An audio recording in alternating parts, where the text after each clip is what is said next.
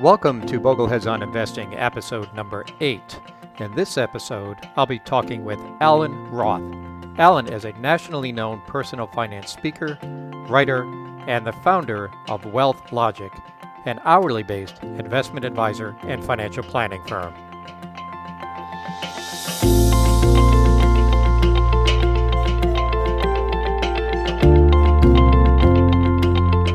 Hello everyone, my name is Rick Ferry and I'm the host of Bogleheads on Investing, where each month I interview a new guest about different areas of personal finance.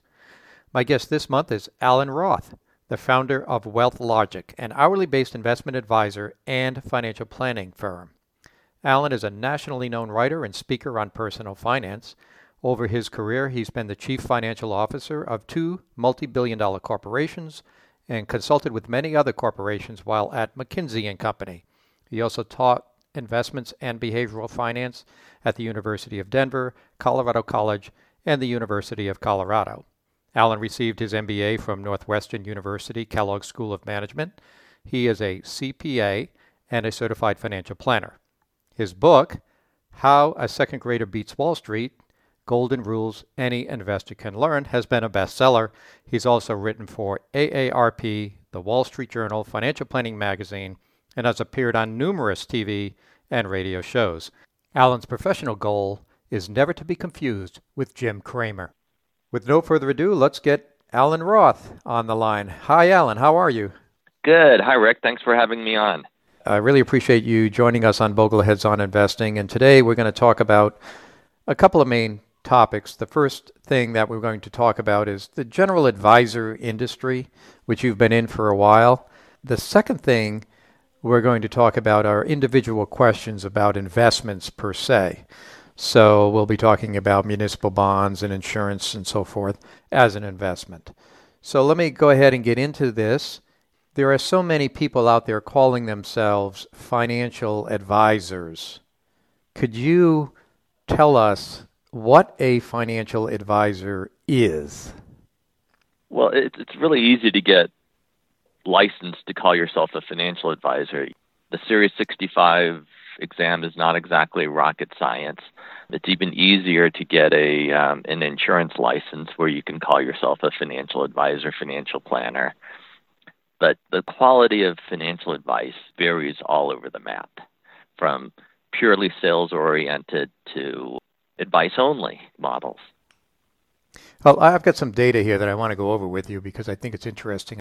There are really 3 basic broad categories of advisors, and they would be the RIAs, or registered investment advisors, brokers who work in the brokerage firms and probably have a Series 7 exam, which is the brokerage exam, and then there are insurance salespeople. Would you agree that those are the 3 broad categories? Yeah, I think so. That's a pretty good way to characterize it. So let's now get into how many people fit in each category, and I just looked up this data. By far the biggest category are the brokers, and according to FINRA, in 2019, basically the end of February, there was 629,862 registered brokers who were working in 3,607 registered brokerage firms. So that's a pretty big number. By the way, that's down a little bit from 2007, down about 45,000 from 2007. So we've lost brokers since the financial crisis. Insurance salespeople, this was a little bit tougher, and there might be some overlap here too because a lot of brokers have their insurance licenses. But insurance sales representatives, 489,880 insurance salespeople out there. Let's look at the investment advisor space. These are the people who are doing assets under management or hourly. And some of these might also be selling insurance, and some of these might also be what we call dual registered, which is brokers plus assets under management. Anyway, the number of RIAs is 30,266. 8,000 of those are dual registered as brokers and investment advisors, which leaves a little over 20,000 basically fee-only advisors who are just collecting fees.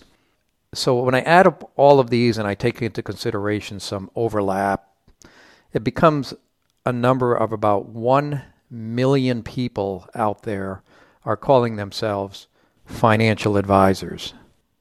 Yeah, a lot of financial advisors out there. Like you said, there's overlap between the three. You can be all three at once. Two, you can't just assume that all brokers are evil and all RIAs are good. I've seen some very good brokers sell some low-cost, index fund portfolios, and some so-called fiduciary RIAs, CFPs, sell product that, I'm not kidding, had over a 5% annual fee. Yeah, I've seen a lot of that too. If you get on the internet, you can find people that are charging just for a simple money managed account, 1.5% per year, even up to somebody showed me one that was 2.5% per year. So it can be quite high, and that doesn't include the cost of the funds themselves, or whether or not these advisors are trying to do active management or trying to, outperform the market. Yeah, there's this belief that fee only means there's no conflicts of interest. And let's face it, anytime a dollar changes hands, including my hourly model, there are conflicts of interest. And the best regulator out there is the consumer. Make sure that you understand it. Simplicity almost always trumps complexity, with the one exception being taxes. Yeah, let's get into the conflicts of interest. Let's start out with the commission model first, where an advisor is paid a commission to put their clients into certain products, and depending on which product they put their client into, they'll get a higher fee or a higher commission or a lower fee or a lower commission. Let's talk about commissions and what is the benefits of using an advisor who does commission, and what is the disadvantage of using advisors that do commission. Well, let me first say, as an hourly advisor, I've got bias on all of my answers, so I want to just disclose that. Commission, not only, how much will they get paid in commission, but will they get that vacation at the Broadmoor Resort, or, other things that are driving why they're selling what they're selling. So the pros are that typically it's a one-time fee, and quite frankly, many times I see, AUM charging more than people would be paying under a commission model. But, obviously they sell what they're being paid to sell, and it's the least transparent. You can't find out how much the person is getting for selling that product.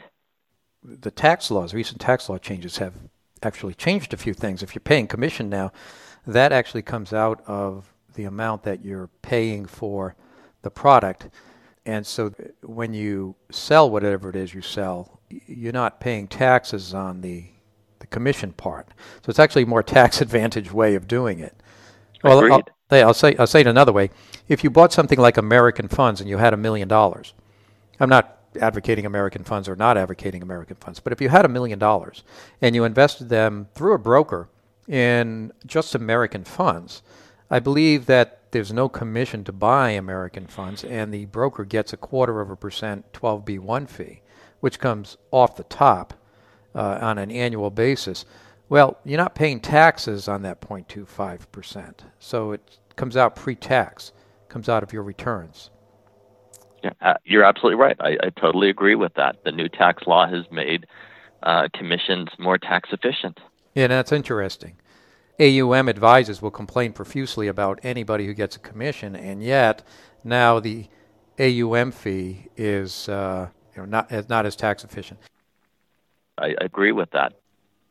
Alan, let's go to the next way in which advisors get paid, which is percent of assets, where some people call this fee only. And what are the benefits of paying an advisor for percent of assets, and what is the disadvantage? Well, fee only includes assets under management, the ongoing percentage, and hourly as well.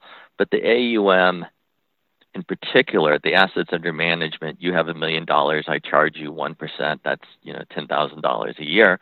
The pros are that the advisor doesn't get paid to sell a particular product.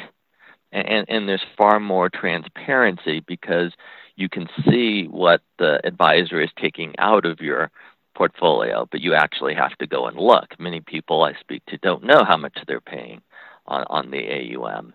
The cons are that they're paid to capture your assets.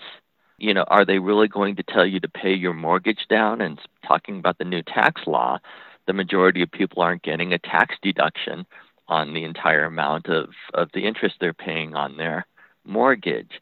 So they're paid to capture assets.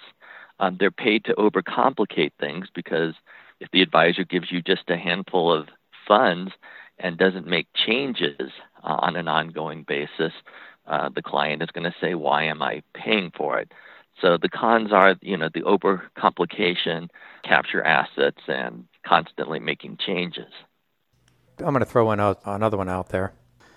I think that doing a all-in fee, it's not quite a wrap fee according to the SEC definition, but when you add in financial planning to portfolio management and you're charging for financial planning based on the amount of money somebody has with you, the person who has $2 million is paying twice as much for financial planning as the person who has $1 million, but they're getting the same service. Well, not only that, but oftentimes I'll have clients they've just sold their business. They've got tens of millions of dollars, all in cash.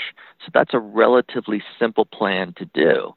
Other times I have people that come to me with, $100,000 in 3 different annuities, and I can't help them on a cost-efficient basis. So the amount of financial planning, it really isn't correlated all that well to the size of the portfolio.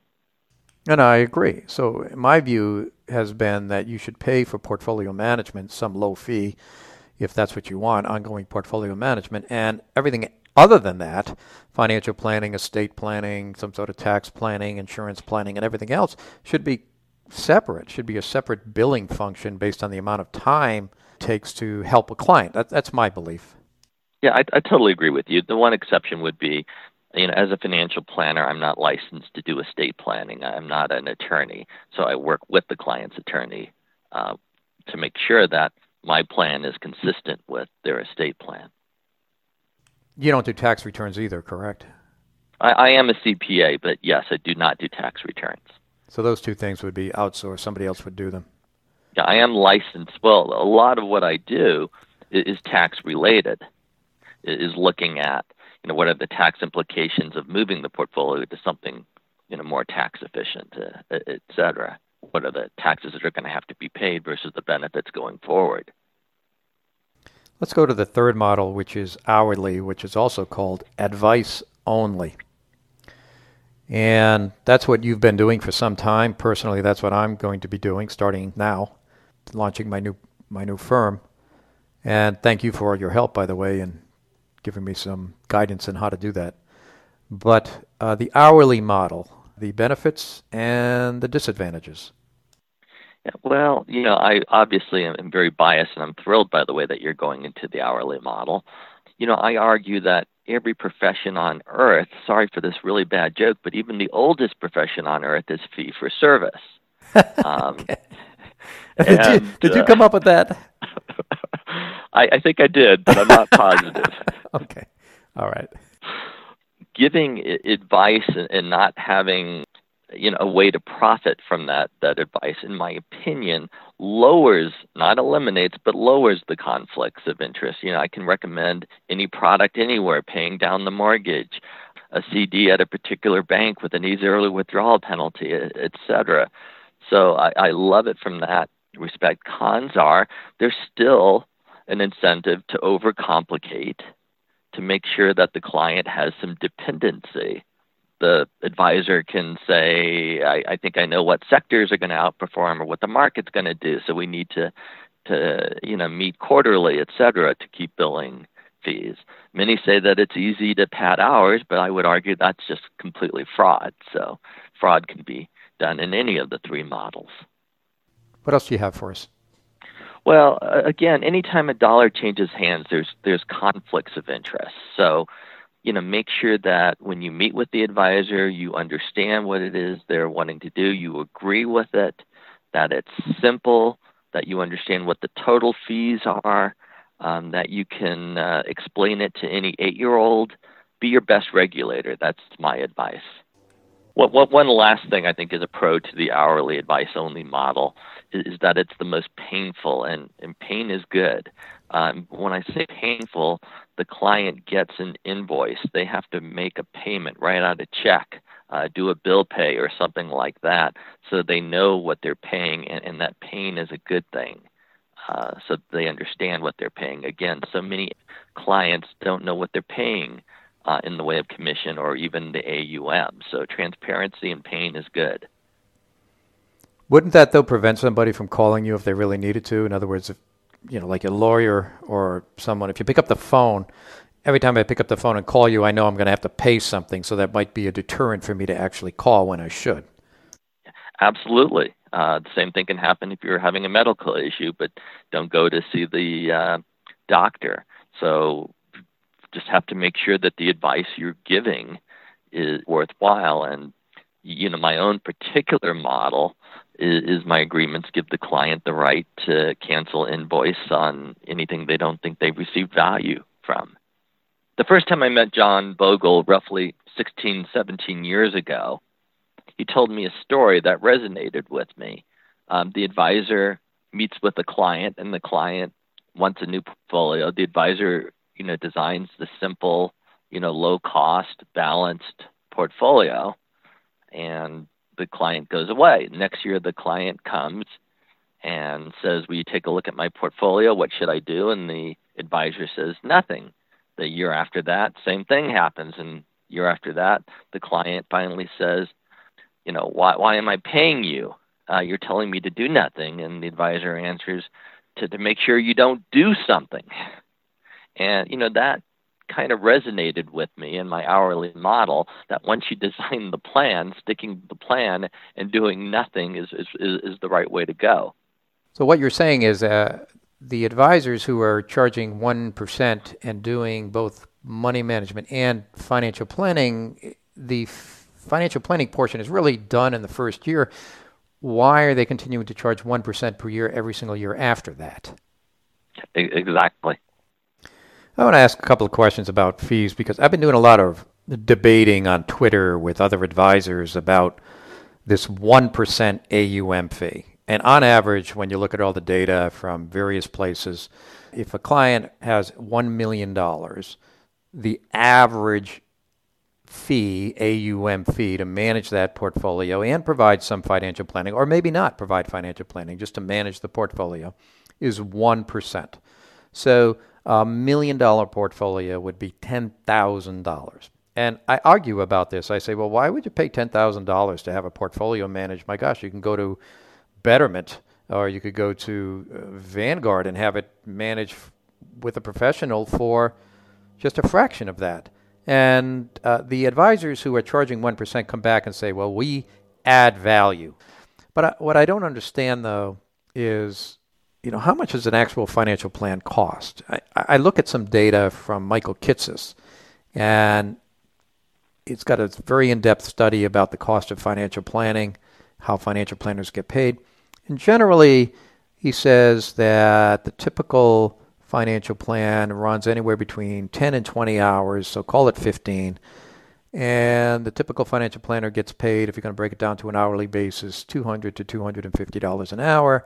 So net, the average median full-blown financial plan is around $3,500. This is just a middle-of-the-road number, and I know that it varies widely from one side to the other. So the advisor who is charging a $2 million client, almost 1%, I'll just call it 0.9, is charging the client $18,000. And if the financial plan costs $3,500, the client is paying $15,000 a year to have their $2 million portfolio managed, which to me, as a portfolio manager, it seems extremely high. So, I don't understand how the 1% AUM wrap fee, if you will, works out when the cost of financial planning, and it's usually just a one-time cost, correct, is really not that high. You just hit on something. It's a one-time cost. So, yeah, you're right. I would guess my average plan is around 15 hours or so. I'm more expensive than that $250. But once the plan is done, and we move towards simplicity, that there's some pretty easy rules to give clients on, how to manage their own portfolio. And rarely do things change that much in 1 year. Occasionally somebody sells their business or something like that, and the plan needs to be updated. But it's pretty much of a one-time plan. I tell all my clients, my goal is after the engagement is to be fired. And I'm proud whenever the client at the end of the plan says, "This is great, you're fired." so plans can be simple or very complex depending upon what situation the client is in. But then once the plan is done, there's simple rules going forward because I really know that I don't know what the market's going to do or anything like that. If the market plunges and they want me to charge them an hour to tell them to stick to the plan and rebalance and buy now that stocks are on sale, I'll do it. It's a lousy use of their money, but I would do it. Not everybody can afford financial planning, right? I mean, if you've got $1 million portfolio or $2 million, you probably can afford a financial plan. But there are some alternatives now for people who don't have a lot of money. Not only are there companies like Vanguard and Betterment and now Schwab charging relatively low fees, but there are hourly planners out there who will help people, correct? Yeah, absolutely. And probably the best group of hourly planners I know are Cheryl Garrett and the Garrett Planning Network. Really try to help the middle market and are terrific advisors. I'm not a member of the Garrett Network, but think very highly of Cheryl Garrett and her network. I've known Cheryl for many years, and they do a great job. Now, some of them do manage money, I understand, but I think the focus of that organization is on hourly. I know that if you're going to hire a financial planner, you need to really ask them, even if they're in the Garrett Network, you really need to ask them how you get paid and what their business model is. No, absolutely. No matter what model you're using, I think the most important question is how much am I paying in total fees? Because you mentioned that 1% AUM, say they put you in other funds that have another, let's say, 0.5% in average fees. And what really matters is one's real return, how much you're making after inflation. So if, let's say, a balanced portfolio might beat inflation by 3%, if you're paying 1.5% in total fees, I don't care whether it's hourly, commission, AUM, the fund fees, etc., you're giving away half of your real return, your real growth. I want to ask you about these robo-advisors. I mentioned them a minute ago. Betterment and, Vanguard is sort of a robo-advisor. And now Schwab is charging just a flat fee. They just came out last week and said that their fee is going to be $30 a month for portfolio management and financial planning, basically unlimited financial planning. Who do you think these services are designed for? I mean, how deep do they get on the financial planning side for the low fee? Well, anytime fees go down, it's a wonderful thing. And don't forget, Schwab has had the intelligent portfolio at the zero fee, but of course they have fees in other areas as well. So anytime fees go down, I think it is a wonderful thing.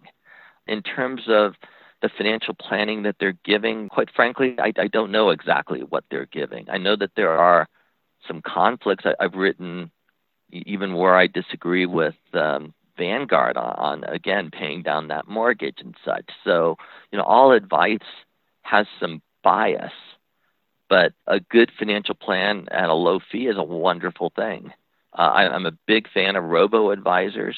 I think software can manage portfolios better than people. There's a lot of data to show that advisors were very heavily in stocks at the market high in 2007 and turned to cash at the market low in 2009, and software is going to do the opposite, is going to stick to the asset allocation and rebalance. So I think it's absolutely a wonderful thing, but it's also kind of a cookie cutter approach. Rarely do I have a client come to me that doesn't have a portfolio already with huge tax ramifications of getting out. So it doesn't fit into a cookie cutter sort of portfolio that robo-advisors typically use. I agree with that. If everything was tax-free, it would be easy and you could easily just move people around, but the real problems are working around the tax issues. I certainly could not uh, turn my portfolio over to a robo-advisor because I would have huge tax ramifications for mistakes that I've made earlier on, for the fact that there weren't total stock index funds when I started investing and the like. So I've got a question, a little bit off topic, but balanced funds seem to do a lot of the work of a robo-advisor, like Vanguard Life Strategy Funds or a Vanguard Balanced Index Fund. And I know that iShares also, BlackRock also has iShares that are doing balanced type investing. What do you think of just using a balanced fund to do everything? Probably the best robo-advisor out there if it's ultra low fee. Again, the target date retirement funds, as long as they're very, very low cost, are great robo-advisors that do all of that for you. The one thing you don't get is the asset location. I've always argued that investing is simple. I never argued that taxes were. What I do for my clients are try to put certain assets like fixed income, things that are taxed at higher rates, in the tax deferred accounts, and very tax efficient investments like total stock index funds in the taxable account. So you do lose that tax efficiency by going to a one fund sort of solution with a target date or a balanced fund. But there are tax efficient balanced funds. Yeah, that's true. They're not putting the assets in the right tax wrapper. They may not generate as much in the way of taxes, but the fixed income for clients that are in a high income bracket, that's much better located in the tax deferred accounts, because if you have stocks in the tax deferred accounts, what you're doing is eventually creating what would have been a long-term capital gain, and you can defer that on a tax index fund. You're in control of the capital gain, so you're converting it to ordinary income when you have to start taking it out, either to live on or for the required minimum distributions. Got it. Alan, I was at an ETF conference about a month ago, and the big thing that they started talking about there was this thing called direct indexing. And what direct indexing is you give a money manager, call it $1 million, and they buy all 500 stocks in the S&P 500 with that $1 million, fractional shares. Well, they might do some sampling and buy 250 stocks. And then they'll selectively sell off individual stocks when there's a loss to generate a tax loss.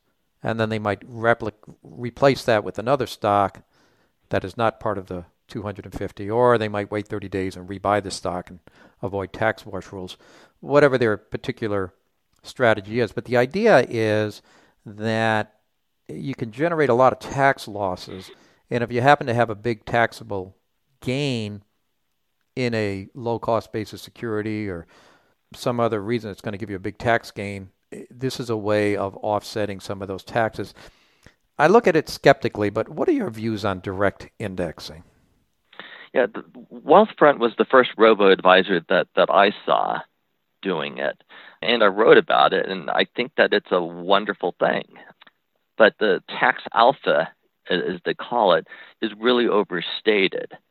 So what happens, assuming that the market moves up over the long run, the amount of tax losses generated go down year after year after year, and there's very little tax gain going forward. The problem with this is that the fees stay forever, the complexities stay forever, but the tax benefit goes down. And don't forget, the tax benefit is just a deferral, because if you eventually sell them, you're going to have to pay that very large capital gain because you're left with the stocks that had the biggest winners. So it is good. I am for it. I typically will have a client do that if, let's say, they want to donate some money a few years from now to a charity, to a donor-advised fund. So they could put $100,000, $200,000 in there, get the tax losses, be left with some stocks that have very large gains, and then donate it to a charity. The other option is they can always just take over the several hundred stocks that are left in the direct indexing and stop the fees, but then you're left with the complexity of a portfolio with hundreds of stocks. Over time, you don't have the tax losses to use, but you're left with all these stocks, and you have to pay fees on it if you want somebody to continue to manage it. I was talking with some people in the industry, though. Maybe there's a way to take those 250 to 500 stocks and convert it to ETF shares. It hasn't happened yet, but I'm talking with various people in the industry, and it sure would be great if you could take those 250 to 500 individual stocks, turn them into State Street or Vanguard or someone, and get issued shares of an ETF, of an S&P 500 fund. The cost basis of your shares would be the cost basis of the aggregate cost basis of the stocks that you have, but at least it could make it easier and make it more.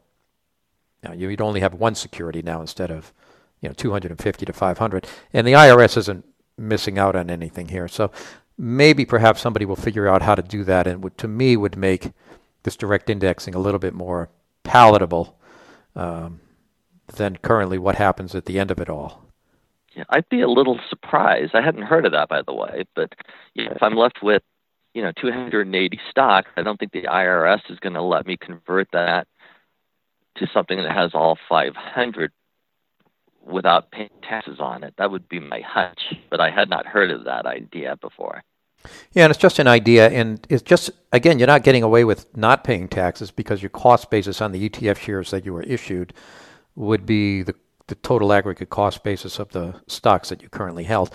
So, I've talked with numerous people in the industry about this idea. I think if that actually occurred, if you were able to actually do that at the end of this direct indexing, then it would make that whole concept much more popular, and I think it would be a trillion-dollar industry.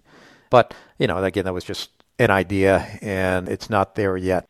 So before we move on to the next topic, you are an hourly advisor. I have become an hourly advisor, so I can guess that's a trend of at least one.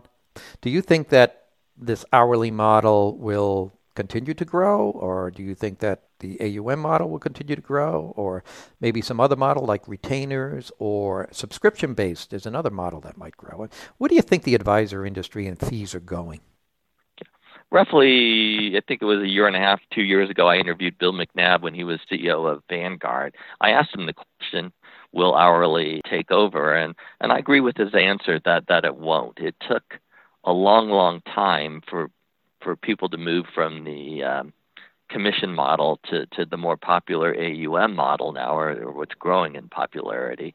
And it would be a very long time before hourly would take over. I also think that people like paying in a painless sort of way. And the AUM model is a whole lot less painful than the hourly model.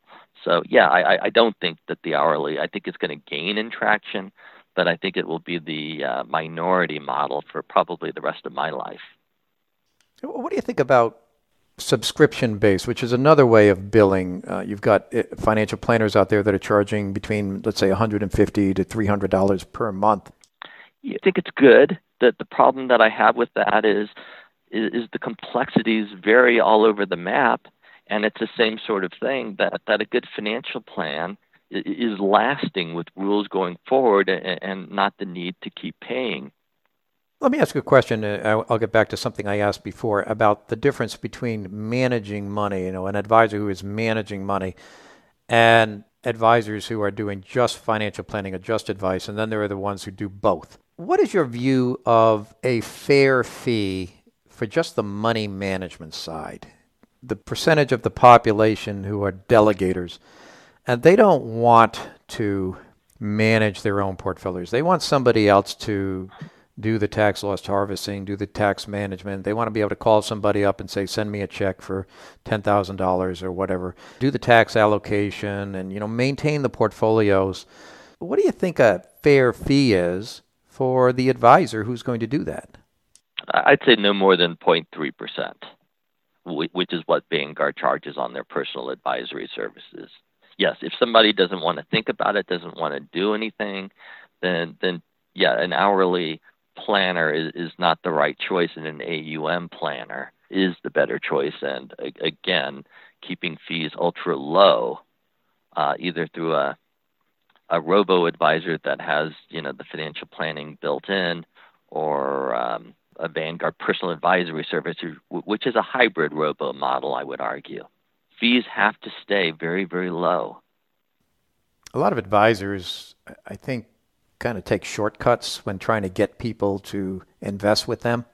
And I was in the advisory business for 30 years now, 10 years as a broker, and then 20 years with an AUM company that managed investment portfolios, and only now I'm going into hourly because I don't have that company anymore. A lot of advisors use these risk tolerance questionnaires and Monte Carlo simulation models, and a lot of these things that make it sound so sophisticated and scientific as to how they go about creating a portfolio and managing that portfolio. What do you think about all of these questionnaires and Monte Carlo simulation?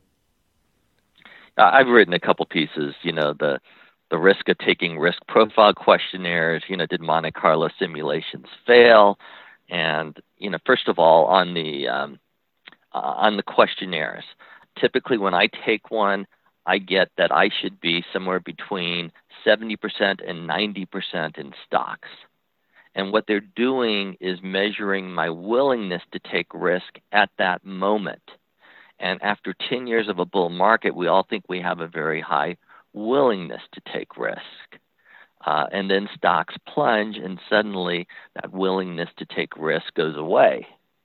And the biggest problem with these things is they don't measure one's need to take risk. As our friend William Bernstein puts it, when you've won the game, quit playing. That doesn't mean 0% stocks, but take risk off the table, so that they don't measure that. So in spite of being told I should be 70 to 90% in stocks, I'm 45% in stocks and not about to change. Regarding Monte Carlo simulation, I'm a big believer in Monte Carlo simulation, which actually came from a firm, McKinsey & Company, that I worked for a couple of decades or so ago. But the problem with Monte Carlo simulation are assumptions. And by the way, a Monte Carlo simulation is a model that runs 1,000 or more iterations of what asset classes might do and calculates the probabilities that you'll have enough to live out in retirement. Like any model that happens to be good, and I argue Monte Carlo simulation did not fail in 2008, 2009. It was the assumptions that went into the Monte Carlo simulation of incredibly high returns, very low volatility because the planner is going to know when to get out of the market, and all sorts of false assumptions that went in there. So Monte Carlo simulations are good, but the assumptions have to be very real. I don't use questionnaires either. And a lot of these canned programs that financial planners use that have Monte Carlo simulations in it have a lot of garbage going in on the inside. Yeah. They really do. So the advisor really needs to understand the dynamics of Monte Carlo simulation and make their own assumptions and make them realistic on the front end so they can get something useful on the back end. But I don't think that occurs 9 out of 10 times. Yeah, probably 99 out of 100. Yeah, I've looked at several different financial planning pieces of software and ultimately decide I'm doing my own financial planning and not using any of their software. I want to now turn to some investment questions that were posed on the Bogleheads forum specifically for you, because you've had written about and talked about various asset classes, and I want to go over some of those asset classes or investments with you, and you could give us your current views. Let's start with municipal bonds. What are your views on the state of the municipal bond market, and if someone was to be a municipal bond investor, what would you recommend? Yeah. First of all, never buy the muni bonds directly. The bid-ask spreads of muni bonds can easily be in the 1% to 3% category. The largest spread I've ever seen was 10.25%. And my client, by the way, happened to be an attorney with the Securities and Exchange Commission in Washington, D.C., had no clue about that. And then on individual muni bonds, even in Vanguard statements, if you look at the yield, that yield includes the amortization of premium, which is really paying back your own principal. So if you're going to buy a muni bond, I would buy an ultra low cost muni bond fund like the Vanguard Intermediate Term Tax Exempt Fund. With that said, I own a little bit of it. I do not let my clients put more than 20% of their fixed income in that fund. And the reason is that even after a 10-year bull stock market, municipalities and states, their pensions still have, according to Moody's, $1.6 trillion worth of unfunded pension liabilities. And there are actuarial assumptions, with about a 7.5% return, which I think are aggressive, so that if stocks don't do very well over the next decade, and especially if stocks decline over the next decade, as baby boomers retire, there's going to be a lot of stress on those municipalities, and there could be some systemic defaults, a new correlation to stocks that had never happened before. So I'm okay with low-cost muni bond funds to a limited degree. Munis represent about 10% of investment-grade bonds, and I don't let my clients go more than twice that allocation to 20%. Okay, next question. International bonds and international bond funds. What are your current views on adding these to a portfolio? I think they're okay. I generally don't recommend them. I own a tiny little bit myself. When Vanguard launched its international bond fund, they asked me to write about it. I did, and I kind of gave it a ho-hum recommendation. First of all, never buy an expensive international fund, and never buy an unhedged international bond fund. An unhedged international bond fund is going to behave, very much like a foreign currency fund. But the problem with the Vanguard fund, although it's very good and it's the best international bond fund out there, is it's A, more expensive, and B, it doesn't include the cost of the currency hedging. And, I understand their argument that international bonds are the single largest of the four categories: U.S. stocks, international stocks, U.S. bonds, international bonds. And I'm a believer in diversification, but let's face it, if the U.S. government goes out of business and the U.S. government issues the vast majority of the investment-grade bonds, then all of our portfolios will fail. So I think there's less importance there. But if somebody wants the international bond fund, the Vanguard one, I'm fine with them keeping it or buying some. I think you and I have similar views on the fund. It's like if you already have it or if you want it, fine, but it's not something I would recommend in a portfolio. But if you have it or you want it, it's okay. Next question, and this is going to be your favorite one, I think. Equity index annuities. You're a big fan, I hear. Oh, yes. All the upside of the market, no downside risk.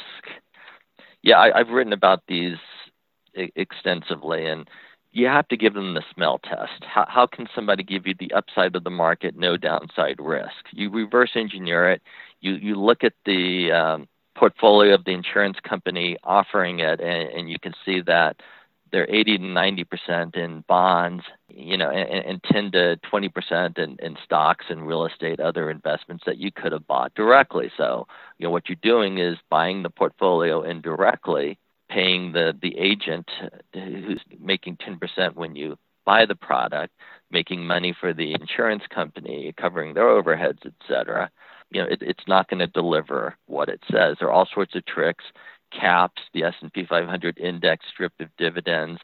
One I just saw was sold at a much higher rate, but they had subsequently, after the client bought it, lowered the maximum return to 4%. So they're going to earn somewhere between 0 and 4%. The money is locked up. They're going to get less than what they could have gotten on buying a treasury fund.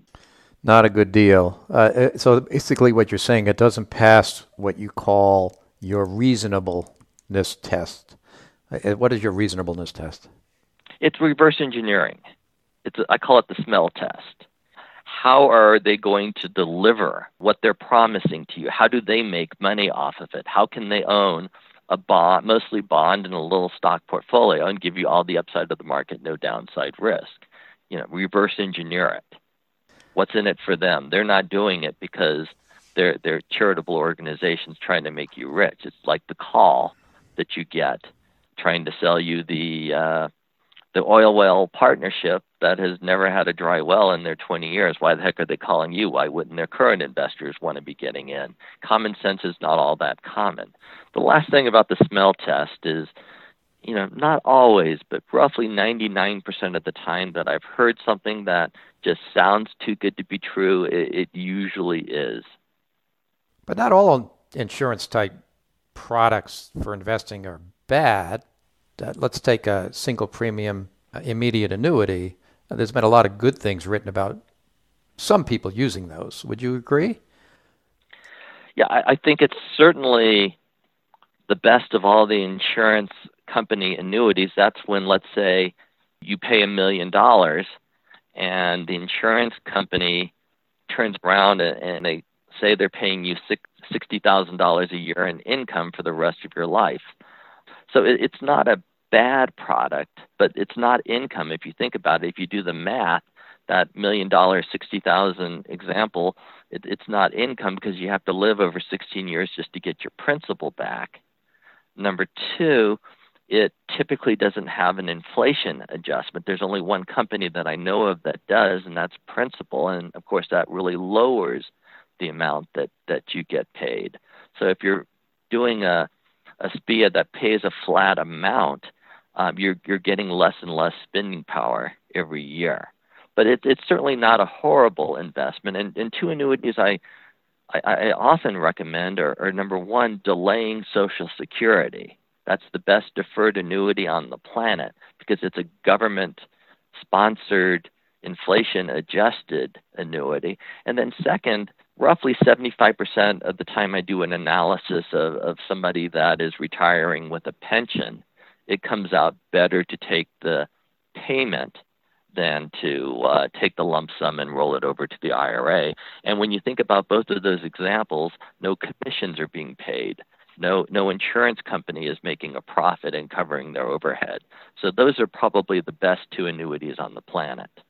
Good answer, Alan. Thanks. And by the way, I did interview Mike Piper, as you know, for Bogleheads on Investing, and he talked all about the benefits of delaying Social Security. That was a great podcast. Alan, I had one Boglehead who is in the Thrift Savings Plan, which is the government plan for like a 401k for government employees in the military. He's going to be retiring soon and wants to know your thoughts about leaving the money in the plan rather than taking it out or rolling it into an IRA. Yeah, well, let me say I've been on Federal News Radio many times. And, once I joked, will somebody hire me into a government agency, pay me $1, give me enough time to roll my IRAs into the Thrift Savings Plan, and then you can fire me. It is that good. I wish I had access to the Thrift Savings Plan. I love the simplicity. I love the ultra low costs. But really what I love the most is the G Fund. That's a bond issued by the Treasury only for U.S. government employees. And what it does is gives you an intermediate term bond rate without the downside if interest rates go up. It's a stable value sort of thing. And because a tax-deferred account is the perfect place to hold bonds, and that's a superior bond, I love it. I wish I had access to it. So hopefully that answers the question. Don't take your money out. Probably does. And I always wondered why other governments don't copy the Thrift Savings Plan with their own 403B plans. I mean, 403B plans, I've seen some of the most horrible investment choices, such high cost. I wish some of these trustees on these 403B plans for medical professionals and for teachers would just look at the federal government's Thrift Savings Plan and copy it and save their participants ungodly amounts of money over time. Well, when I help a client's company set up a 401k or move a 401k, I try to design it after the Thrift Savings Plan, but I don't have access to a G Fund type of security. Okay, got it. I've got a question now from a Boglehead who has been listening to you and reading your stuff and thinks you're great, and he wants to get into the industry. So if somebody out there decides they want to do the right thing for clients and they like what they're hearing on these podcasts, they like what you're saying, and they want to get into the industry. Would you recommend they do that? And, what advice would you give somebody who makes a kind of a mid-career change to get into the financial advisory industry? Yeah, that's a tough question. I got into the hourly business only after a couple of decades of corporate finance and living frugally. So I didn't need to make a whole lot of money my first year. And in my first year, by the way, my total revenue was $500. So probably if they've got a family, kids to send to college, etc., the best advice is to go to work for an AUM, financial advisor, kind of learn the business, and then decide whether or not they want to go out on their own. As you know, I'm an advocate of the hourly model, but it's very hard for somebody who needs to make a living to just start a practice on the hourly model. I started in the brokerage world for 10 years to learn the business, and that's where I received my CFA charter and I ended up getting my Master's of Science in Finance. And then I left after 10 years of learning the industry and getting my education to go out and start my own company, managing money. And after that, for 20 years, now I'm going out and doing hourly. So I agree with you that doing hourly is very difficult if you're just going to go out of the block, just getting in the industry, doing hourly. That doing something else to get some experience is generally going to be helpful. Yeah, and incentives matter, by the way. If paying my kids' college tuition were dependent upon me selling you that annuity in your IRA with all the upside of the market, no downside risk, I would do it. I would think I'm a force for good, and I would think that, you and Alan just don't understand it. You'll be sorry when stocks plunge. Alan, let me ask you one final question. Could you give us your list of what investors should be looking for when they go to hire an advisor? Meet with the advisor. See what it is they're offering to do for you. If they're telling you they're going to beat the market, run. But meet with the advisor. Listen to him or her, what they're saying. Are they trying to move you from complexity to simplicity? That's a good thing. A good advisor can help you build the right asset allocation for the amount of risk that you want to take. They can help you, maximize that diversification, minimize the fees. They can provide discipline to stay the course. And as I think I mentioned, advisors as a whole time markets probably as poorly as individuals, if not worse. I've always said that investing is simple. I never said tax is worse, so maximize that tax efficiency. Help you on retirement planning, which assets to spend first. Quite frankly, in retirement, if you delay Social Security, which is typically the thing to do, and Mike Piper's open Social Security calculator is absolutely wonderful, then they can sell stocks with a long-term capital gain at a 0% tax rate, things like that. Help them understand risk management, argue. A good advisor needs to argue with you and push back when they don't agree with you. So those are things that a good advisor can do. So meet with the advisor, see what it is they're suggesting to do, and then always ask, what are the total fees that I'll be paying?